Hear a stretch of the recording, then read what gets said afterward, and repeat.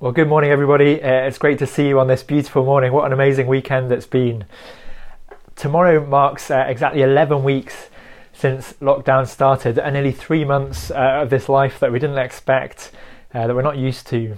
And I wonder what it is that you've missed, that you didn't expect to miss. Maybe it's the daily commute. Someone told me that at the end of their day working at home, they're getting in the car for 15 or 20 minutes just to have a bit of downtime at the end of the day. Or someone told me that they are desperate for a Mackie D's. Maybe that's you. Or maybe it's getting dressed properly for work rather than the official Zoom attire. Or maybe you're loving that.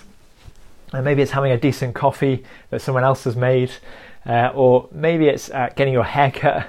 Or maybe you've even missed visiting your in-laws. Mine might be watching, so I may be in trouble. Now, obviously, those things are fairly trivial, but now we're settled into lockdown life. There are things that we really miss, aren't there? Things that we long to be able to do again.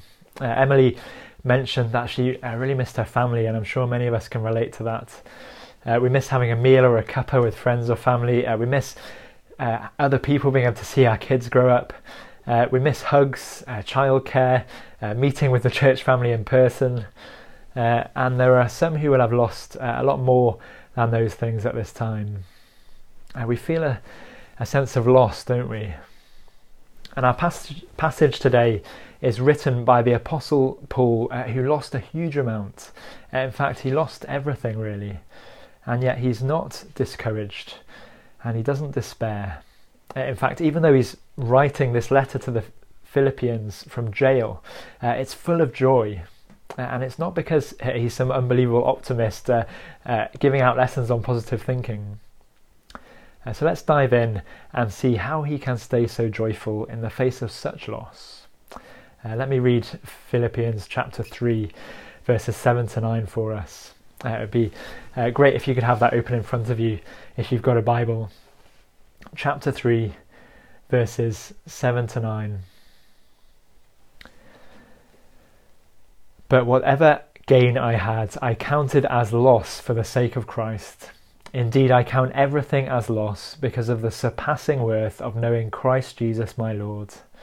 For his sake I have suffered the loss of all things and count them as rubbish, in order that I may gain Christ and be found in him, not having a righteousness of my own that comes from the law, but that which comes through faith in Christ, the righteousness from God that depends on faith.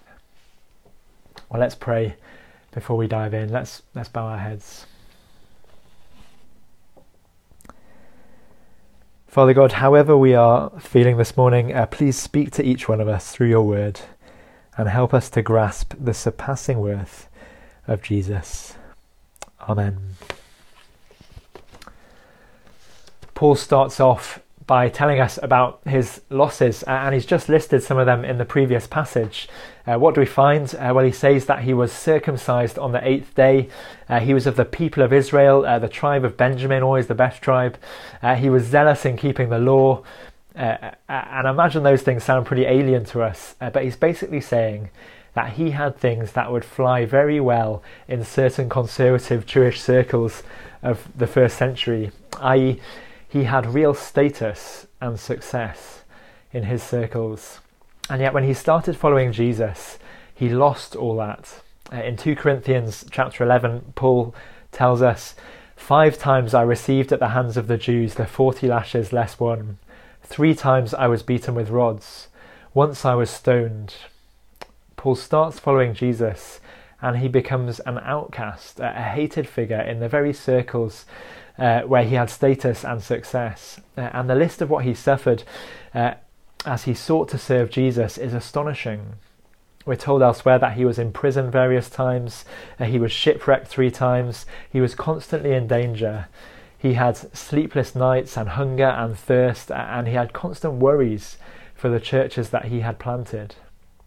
So when Paul considers his losses, he might list status and success within his Jewish circles, comfort, not just in a little way but in a big way, constantly on the move, beaten, imprisoned, health. It feels like it must have impacted that in some way.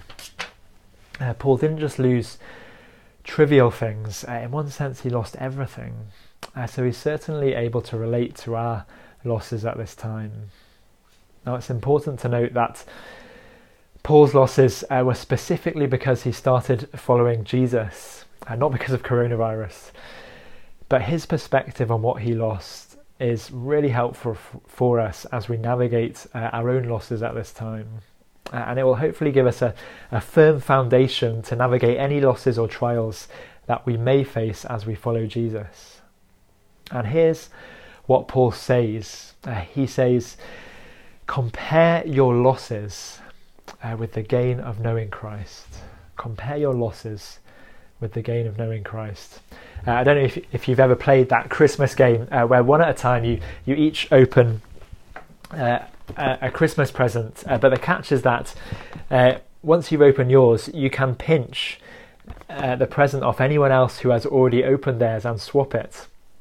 And imagine that I open mine and it is the classic Christmas Satsuma, but someone else has already opened a class bike. I mean, the very bike that Geraint Thomas rode in his Tour de France win. When you compare them, it would be a total no-brainer, wouldn't it, to swap the Satsuma for the bike.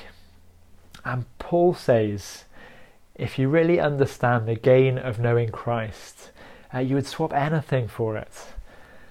Paul writes, I count everything as loss because of the surpassing worth of knowing Christ Jesus, my Lord.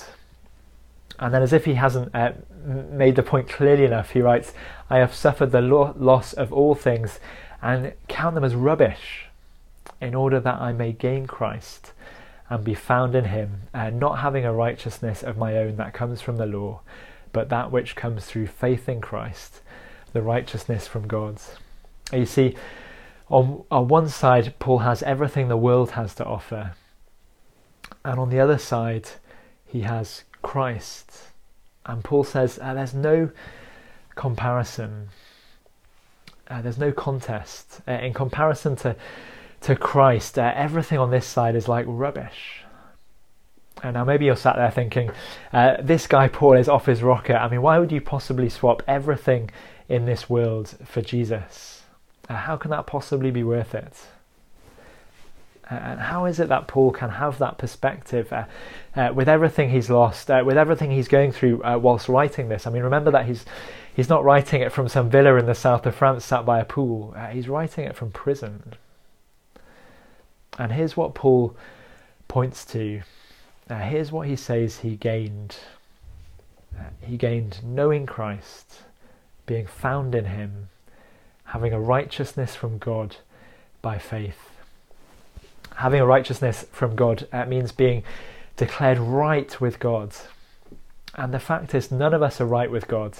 We rebel against him, but if we are trusting Jesus, we can be declared right with God on account of the death of Jesus. You see, Paul recognises that we are in God's universe, and in God's universe, the most important thing is to know God. And in a flow of history that runs towards the great judgment from God, where only his verdict matters, to be declared righteous before him, before the creator and judge of the universe, is infinitely more precious than anything else you can imagine. If we have a righteousness from God by faith, we no longer need to fear that day. We no longer need to justify ourselves before God. Deep down, we all know that we don't really even keep our own standards, do we? Let alone God's. But through Jesus, we are made right with God, and we can even know our Heavenly Father for ourselves. Paul also says that he is now found in Jesus.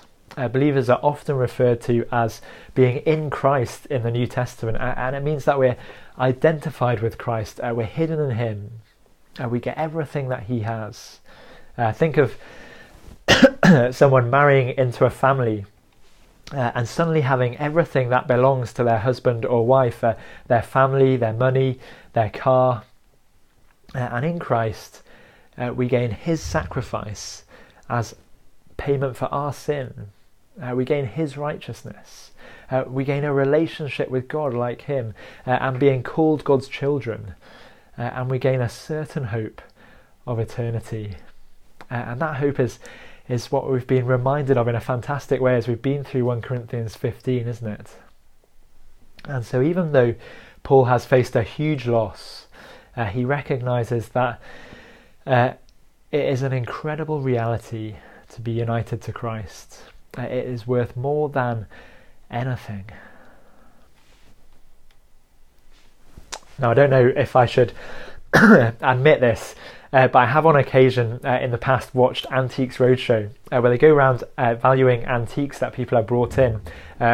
Half the time things that people have found in their loft, and most of the time they're not worth much.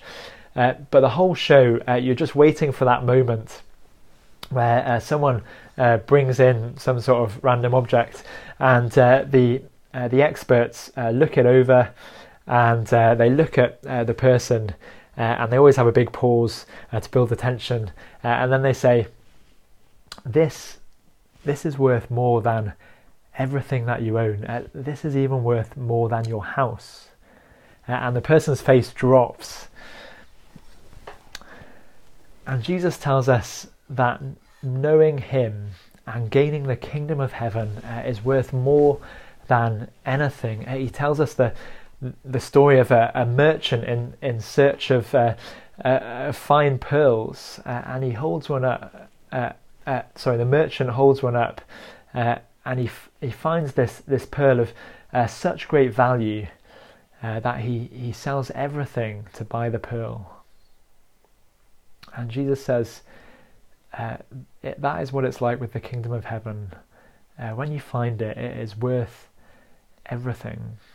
In both those situations, with the antique or the pearl, the person who gains the treasure is overjoyed, aren't they? Even if it costs them everything. And Paul is a real life example of that. He has lost everything, and yet he is overjoyed that he has gained something of infinite worth. He has gained Christ. So as we feel the loss of things at this time, and we do, don't we? Paul says to us, compare your loss with the gain of knowing Christ, and let it fill you with joy. It's not to belittle our losses, to say they don't matter or they aren't difficult. That's not what Paul is saying. In fact, he says elsewhere that at points he was so utterly burdened beyond his strength that he despaired of life itself. And earlier in the letter he says he wishes he could depart and be with Christ. No, he doesn't belittle our losses, but he does put them in perspective. He compares them with the gain of knowing Christ, with that pearl that is worth everything, and he refocuses his life on Christ every day. Now, maybe these gains that Paul points us to don't feel tangible right now, and things feel hard. Well, I think Paul would empathise with that. He writes to the Corinthians, "For we know that if the earthly tent we live in is destroyed, we have a building from God, an eternal house in heaven. But meanwhile we groan and are burdened." Paul recognises that it's going to be hard, but he says we live by faith and not by sight, and we do that by refocusing our life on Christ every day. At the end of his letter to the Philippians, Paul doesn't say, man up like me, hang on in there like I'm hanging on in this prison. No, he finishes by saying to them, rejoice in the Lord always. Again I will say, rejoice. In one sense it's dead obvious, isn't it? I mean, we shouldn't need any encouragement to do that when we've seen all that we have in Christ. But we so easily lose sight of Jesus, don't we? Or get distracted, and we look for our joy primarily in our earthly circumstances. But Paul urges us to rejoice in Christ himself, so that we can live with a joy that is above the ups and downs of our circumstances. And he doesn't mean just be happy all the time. He means cultivate a deep contentment in the gain of knowing Christ. Paul says later that he has learnt to be content. It's not something that comes naturally. He's had to learn to keep refocusing on Christ each and every day. We need to reflect on what we have in Christ each day and compare our loss to all that we have gained in Christ and be thankful. So let's try and make a habit of refocusing our life on Christ every day in lockdown, so that we come out the other side of lockdown with a habit which can last a lifetime. Let's start each day in prayer, giving thanks for what we have in Christ. Maybe you could put a post-it note up or a reminder on your phone with a verse which encourages you to give thanks for Christ each day. Maybe it's starting the day with a Christian song which helps you to give thanks for Christ and lifts your eyes to him, rather than just sticking the radio on first thing in the morning. And if we're feeling anxious, here's what Paul says later in the letter. He says, "Do not be anxious about anything, but in everything by prayer and supplication, with thanksgiving, let your requests be made known to God." He's encouraging us to bring our worries before God with honesty, but also with thanksgiving. In one sense, it's pretty strange to be thankful before you've received an answer to your request, isn't it? But Paul is calling us to learn to trust that our lives are in God's hands and that he is wiser than we are. And he's calling us to be thankful by refocusing on Jesus.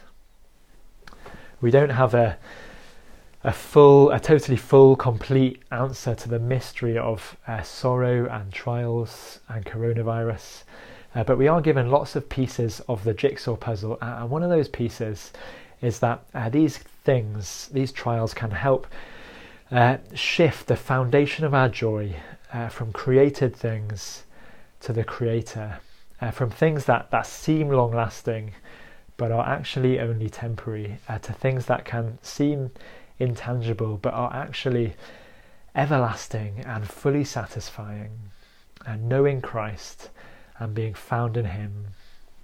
Paul's constant confidence, his boast and joy, is Jesus Christ. Everything else pales into insignificance.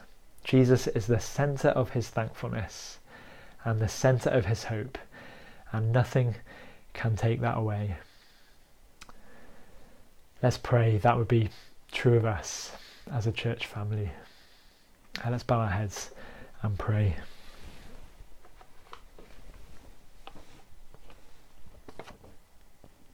Father God, thank you for the gift of Christ Jesus our Lord, being found in him and having a righteousness from him.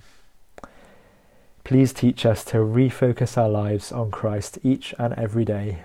We pray that we might learn to do that as a church family during this strange time, so that we have a deep joy even in all the ups and downs of life. Please help us to sow habits that last a lifetime. In Jesus' name, amen.